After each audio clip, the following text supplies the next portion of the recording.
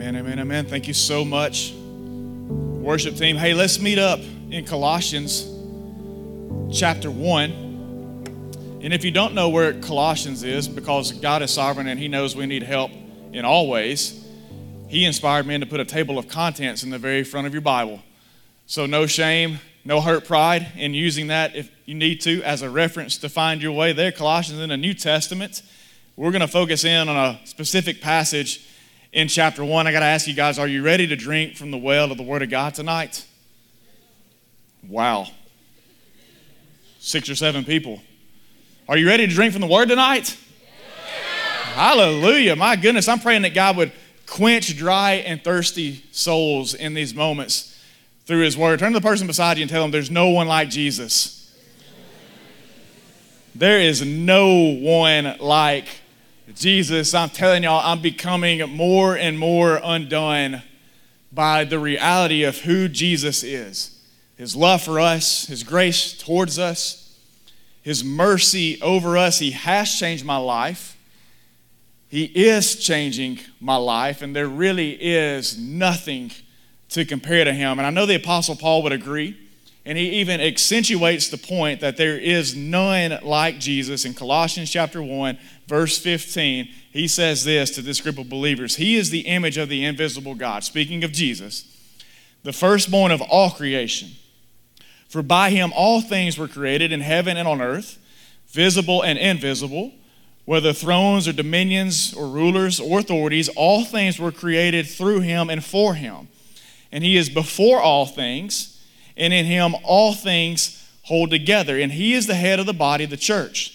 He is the beginning, the firstborn from the dead, that in everything He might be preeminent. There's a unique element to this particular passage that we just read, and that it contains a word that we only find in one place throughout the whole of Scripture.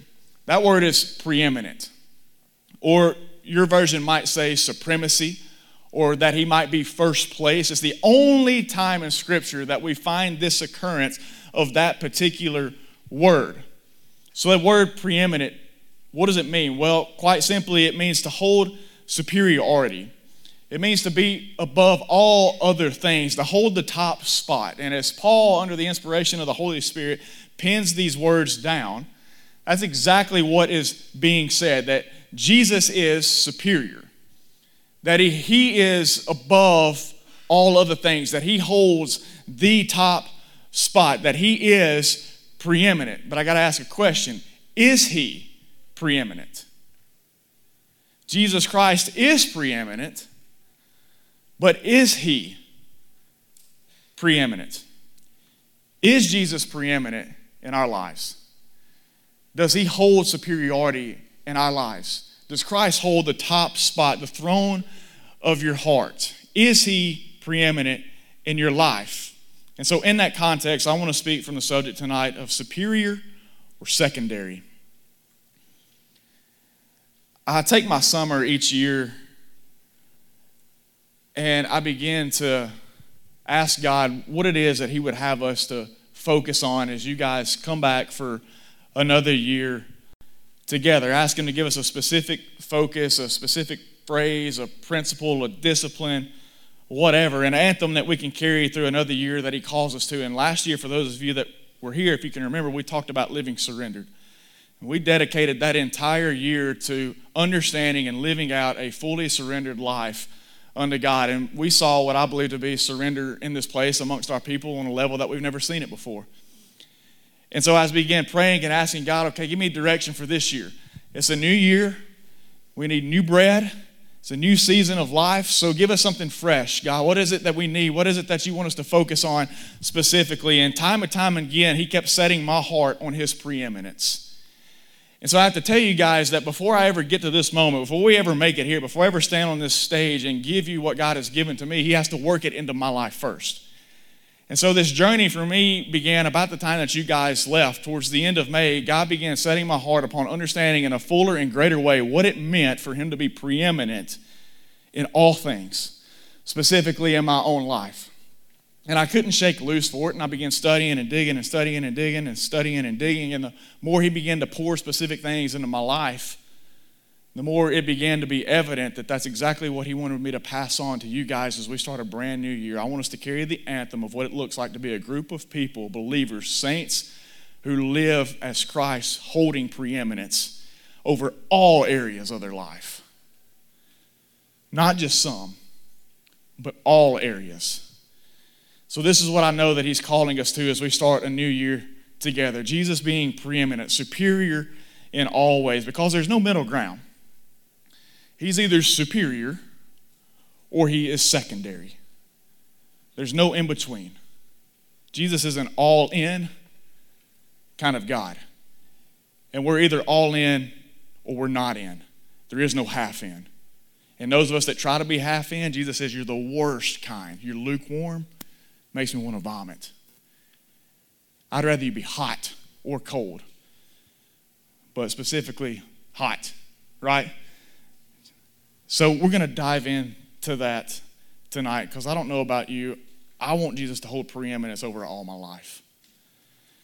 And thankfully, Paul is here to give us some insight and help on how to live in that light. So here's what I want you to do. The first thing I want to do is I want to show you the reality. And the reality is this: Jesus over everything. Paul is going to tune us into the fact that Jesus is indeed preeminent.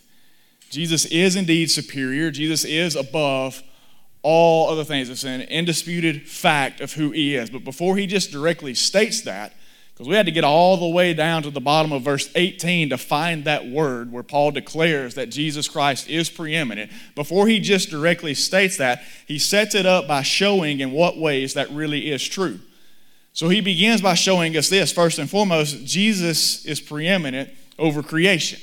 So if you go back and look in verse 15, it says that he is the image of the invisible God, the firstborn of all creation. Now, understand what Paul is saying here. It's not that Jesus has an origin. It's not that Jesus himself had a beginning. When God sent the Son to be born of the Virgin Mary on this earth, that wasn't Jesus' beginning. Jesus doesn't have a birthday like me and you have a birthday physically on this earth, because he has always been. He has forever existed with the Father. You can see him in Genesis 1 at the beginning. You can see the Father, you can see the Son, you can see the Holy Spirit, all there at the beginning. Jesus has eternally always existed. So as Paul says he's the firstborn of all creation, it doesn't mean that he has an origin. Paul means it in this sense, that a firstborn is given specific ruling rights in a family. Especially in those times culturally, the firstborn was the one who would receive the inheritance from his father.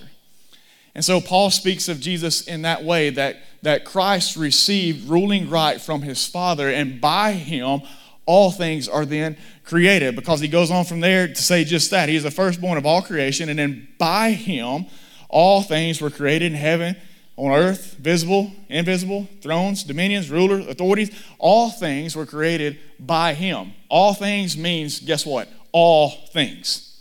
Everything came into existence by and through Christ, heavenly and earthly. Plants, stars, moons, angels, mountains, oceans, streams, rivers, grasses, trees, flowers, fishes, animals, birds, people, all things were created by him. He brought it all together. And then guess what? He holds it all together. Super thankful that he holds it all together. Just be reminded of that. Because a lot of times in our world it seems like everything's falling apart. But God is still sovereign. Christ is still in control of his creation. He is still holding things all together. Nothing is happening that he hasn't already ordained and planned to happen. So you guys can take great comfort of that in your own personal lives as well. College can be a very terrifying time. It can be a very confusing time. If I were to take a quick sample survey of how many in here knew exactly what you were going to do with your life once you graduated, the vast majority of you would still be just as lost as when you walked on the campus the first day. It can be confusing. I don't know what's going to happen. Listen, if you will step by step follow Christ in obedience, he's got it all together. He's got it taken care of. All you got to do is follow him. All you got to do is remain obedient to him. He holds all things together. Creation bows in submission and testifies to the preeminence of its creator. All of creation does. So Paul shows us that Jesus is preeminent over creation. He also shows us that Jesus is preeminent over the church. So as he moves on down, he says that he is the head of the body. So Paul shows us that Jesus is the head of his church. He is to be above all, as seen by us, his church, his bride. Now let me state that again. Within Christ's body, within his house, it is our duty and obligation to see him as being above all other things that we do. That's why here in this place I can assure you of one thing. In this house, we will always only exalt one name, and that's Christ. Everything that we do in this place is going to be unto him. It's not an optional. There is no other choice. We fall underneath the headship of Jesus Christ. This is his church. And if he tells us to sing, we'll sing. If he tells us to preach, we'll preach. If he tells us to fall down and be quiet in his presence, we'll fall down and be quiet in his presence. So if you want to plug into this church, just be assured of one thing. We follow the authority of Christ. Everything's going to be about him, because he's the only one worthy of praise. He's the only one worthy of glory. He's the only one worthy of honor. We're not going to make it about a production. We're not going to make it about a show. Jesus needs no production or performance. He's his own show. And we will lift him high in this place.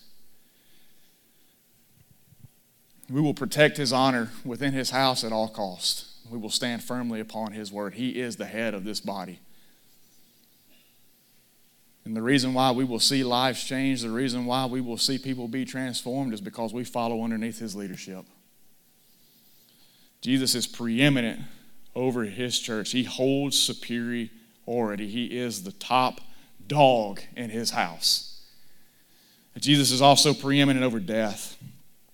As Paul goes on, he says that he is the firstborn from the dead. When Jesus rose from death after his crucifixion, he showed even death who was superior. You know, nothing seems more final and nothing seems more powerful than death when you get to thinking about it. It's unavoidable. We're all destined to do it unless Christ returns in our lifetime.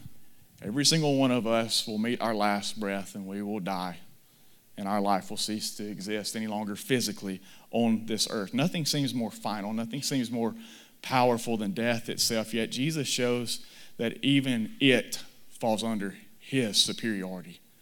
Amen.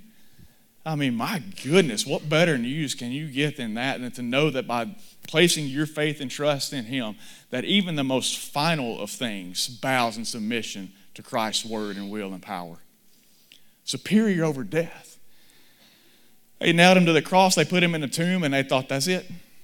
No more Jesus, he's done. All this teaching, all this healing, all this miracle, all this blaspheming, claiming he's God is over and done with. We're going to roll that stone over there and we're not going to hear from him anymore. He's going to go back to bones. And then Jesus, on the third day, walked up to the stone and said, I'm back. Superior over death. It don't get no more powerful than that. Jesus holds preeminent. Paul says in everything he is preeminent. It really is Jesus over everything. None can compare, none can compete, none can eclipse, none can usurp. His beauty is incomparable, his holiness unmatched, his power unequal, his wisdom unattainable, his glory undefinable, his justice incorruptible. He is preeminent, superior in all ways and over all things. There's no one like Jesus. No one. Paul is saying this is the reality of the matter. Regardless of what we want to think or believe, Jesus is him. Doesn't matter what we want to believe. It doesn't matter what we want to think. It only matters what is absolutely true, and that is the fact that Jesus is above all. But there's a trap. There's a trap that the enemy in our flesh has laid out surrounding this specific thing. So I want to show you the trap. And this trap is something that I've called personalized preeminence. Our lives are filled with everyday choices. We face choices of all sorts and different sizes and shapes and forms each and every day that we walk through life. And more times than not, we make our choice based on what we consider to be best out of the available options that are provided. So I've got some personal picks. I've got some personal picks that I want to show you guys of things that if I'm given the option, this is what I'm going to choose. So if you give me the option between Mexican and Italian, Mexican's greater every single time. Taking that 10 out of 10, given the option. I know some of y'all disagree. Hey, don't read ahead of my list because it's going to get real controversial here by the end. Toyota is greater than Ford. And don't debate me on it. It's just the fact of the matter. If I had the chance to see a sunrise or a sunset, I'm going to take the sunrise. I feel like for most of y'all at this age in your life, you're like, no chance. I hadn't seen a sunrise since I was born. Fall is greater than spring. You can't beat fall. Fall is the goat of seasons. College football. Hey, I'm an outdoorsman. We get to start hunting. Fishing gets better. The weather feels better. All you people be liking summer up in here. I'm sorry, I might have just spit all over you. All you people be liking summer up in here like, oh my gosh, I can't wait for summer to get here. And then the heat index is like 112, and they're like, oh my gosh, it's so hot. And I'm like, no, you don't get to complain about that because you wanted summer to be. Yeah, but I don't like it when it's this hot. And I'm like, but this is summer where we live. It's this hot where we live. Anyway, fall is greater than spring. I'll take a Yeti over a Stanley Cup any day. I'm thinking to make sure somebody's not going to like throw one at me. So I'll take a Yeti any day. I'll take PlayStation over Xbox. But it really doesn't matter. I'm kind of irrelevant in that category anyway because my last PlayStation was a 2. But it was better then, so I'm sticking with it. I'll take Lord of the Rings. I'll take Lord of the Rings over Star Wars any day. Any day. Hey, Lord of the Rings is biblical. I'll take Mountain Dew over Dr. Pepper. Bro, are y'all serious? Oh my goodness. I'll take Michael Jordan over LeBron any day. Let's go. Give me 23. The real one. We all have our personalized picks, right? And they'll reflect what we believe to be superior, what we believe to be the best. But what has been revealed to me lately is that we do this with Jesus as well.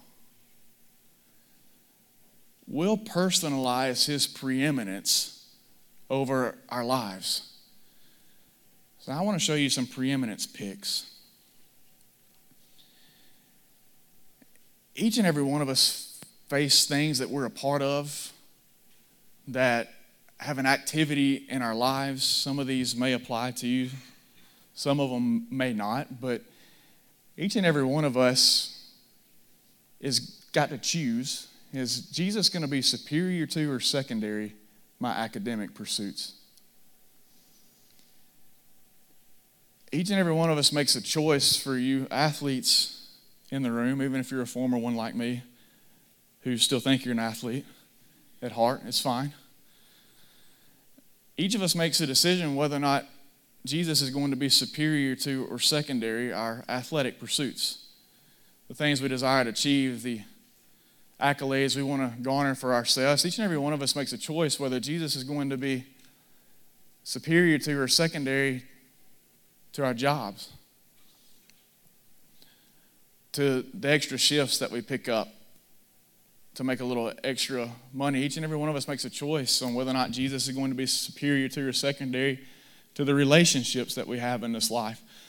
Whether it be a dating relationship, whether it be just friendships that we have with other people, we're faced with a daily choice of where Jesus is going to fall in the midst of those relationships. The same way with status and the things that we pursue, the reputation we seek to gain, the character that we kind of build. Is Jesus going to be superior or secondary to our pursuit of that? The same way with family. Is Jesus going to come above our family, or is he going to fall underneath them? In the same way with comfort. Is Jesus going to be superior to or secondary the comforts that we desire to keep in our lives? Or are we willing to take up everything to follow him? Or would we rather hold on to it? And see, here's the thing, like I'm not trying to jump on y'all too hard as we start the semester. I'm not trying to leave bruises on the first night. So hear me say this, is that none of these things are particularly bad. There's nothing wrong with bettering yourself academically or athletically. There's nothing wrong with seeking a good job and a career for yourself. Nothing wrong with having hobbies that you want to enjoy, relationships that you want to entertain. There's nothing wrong with status or family or having some particular comforts, but they should not be superior to Christ. We should not sacrifice his preeminence for these things to hold preeminence in our lives. So often we personalize his preeminence in our lives, and this is where we get trapped. Now hear me say this too at the same time. It's a choice that we make. We don't bestow upon or bequeath to Jesus preeminence. As Paul has shown us, he is preeminent. He is above all. But we do choose whether we will live with him holding preeminence in our lives or not. Every single one of us could probably look at the list that I just show you and realize that there have been times in our life that Jesus was indeed secondary to some of those things. That's us forfeiting his preeminence in our lives. Jesus isn't saying that you can't have those things or that you can't pursue those things, that those things can't be a part of your life. He says just make sure that as you walk into those things, I still hold preeminence over them. I still hold the top spot even while you're at school. Pursue your academics. Go make the best grades that you can. But don't let that become a really, really bad idol. The same thing with anything else that you find on the list. Pursue those things. Go after all those things, but keep them underneath the lordship of Jesus in your life. Are we living as if we truly know and believe Jesus to be better than all things? If people who are lost and without Christ were to look at and examine our lives, would they be able to see and know that Jesus holds preeminence in us? Because it should be showing. It should be exhibiting itself from the inside out. Or do we go back and forth, moving him in and out of the top spot? Because that's me. I'm going to be honest. A lot of you are new here. Our people have heard me say this plenty of times. Don't put me on a platform. Don't set me on a pedestal. I'm a human just like the rest of you guys are. I do my best day in and day out to honor God with my life, but there are things that I move above him all the time. Christ does not always hold preeminence in my life. That's the reason why I think back in May he started working on my heart, showing me those specific things so that I could begin to work on those things. I could really begin to understand what it looked like to live a life that holds him in preeminence over all things so that I can share that with you guys because that's his desire for your life. For him to be superior, not secondary to the temporal, worldly, secular things that are a part of our lives while we're here on this earth. So do we hold him in preeminence or do we go back and forth, moving him in and out of the top spot? And I think the Colossians were a little back and forth with Jesus. I think that's one of the reasons why Paul is writing this letter to them and including this particular part, because I think they had a little back and forth in them. I think they were a little shifty.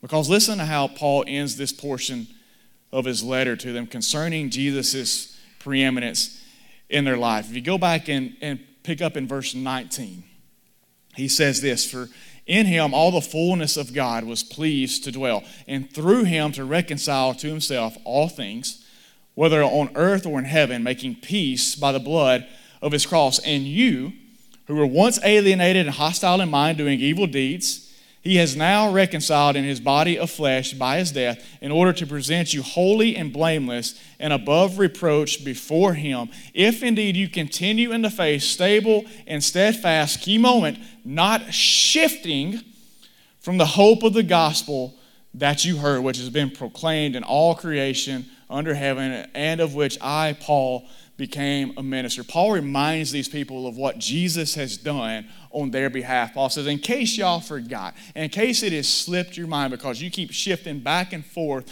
from preeminence being held with Christ to preeminence being held in other things in your life, let me just remind you that he went to the cross so that you could be reconciled to him. Even though you were once alienated, even though you were once cut off, even though you were once hostile in your minds, participating in all kinds of evil things, Christ died so that you could be made holy and blameless and above reproach by his blood. Now, is it not a good thing for us to be reminded from time and time again what Christ has done for us? I think if we keep it on the forefront of our minds who we once were, we would be less tempted to chase after the things we once did in light of seeing who Jesus has now made us be. And so Paul reminds them. He says, do you guys remember who you were? Remember what your life was before Christ entered in and radically changed and transformed you? You were alienated. You didn't know God and you weren't known by God. You were hostile in your mind and your thinking. You didn't want to have anything to do with the things of God. You were participating in all kinds of evil deeds, doing whatever it is that you wanted to do on your own. But even in the midst of that, Christ died so that you could be made holy and that you could be made blameless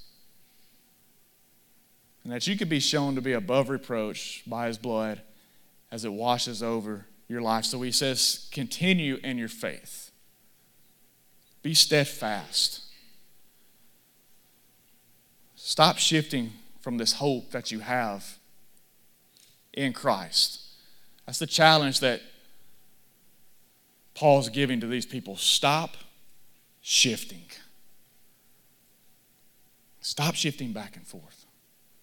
Stop moving back and forth from one to the other. Stop saying on one day that Christ is going to preeminent in all my life and then shifting back over to a former way of living that you once knew. Stop moving back and forth between the other. Stop having one foot on one side and one foot on the other. Jesus is an all-in kind of deal. Get all in on him. And the challenge is the same to us who have by faith given our lives to Jesus. It's kind of funny when I was making those choice lists that we looked at earlier, each time that I wanted to place a greater than or a less than symbol, I had to hit shift. And I think some of us, myself included, we need to get off the shift button.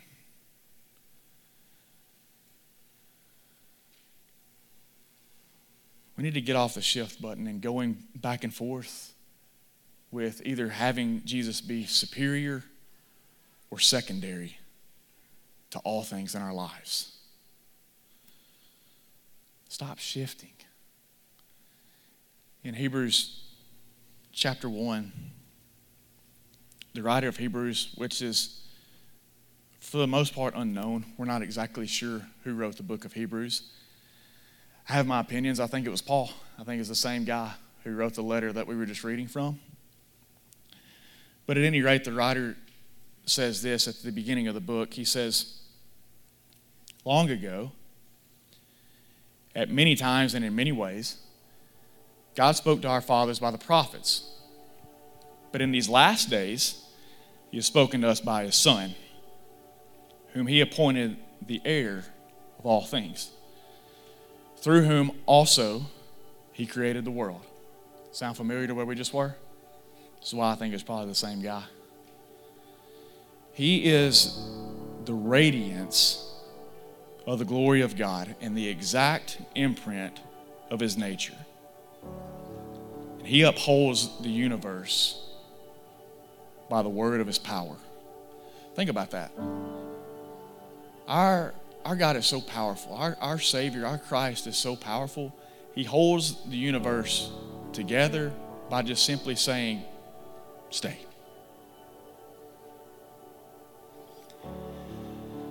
After making purification for sins, thank God he made purification for sins. Anybody had their sins washed clean by the blood of Jesus tonight and you're thankful for it? He sat down at the right hand of the majesty on high, having become as much superior to angels as the name he has inherited is more excellent than theirs. And the writer of Hebrews would go on from there to show all the ways in which Jesus is superior to all. He would go on to show us that Jesus is a better high priest, that Jesus is the one who brought in for us a better covenant that would lead to a better life through his better sacrifice on the cross for our sins.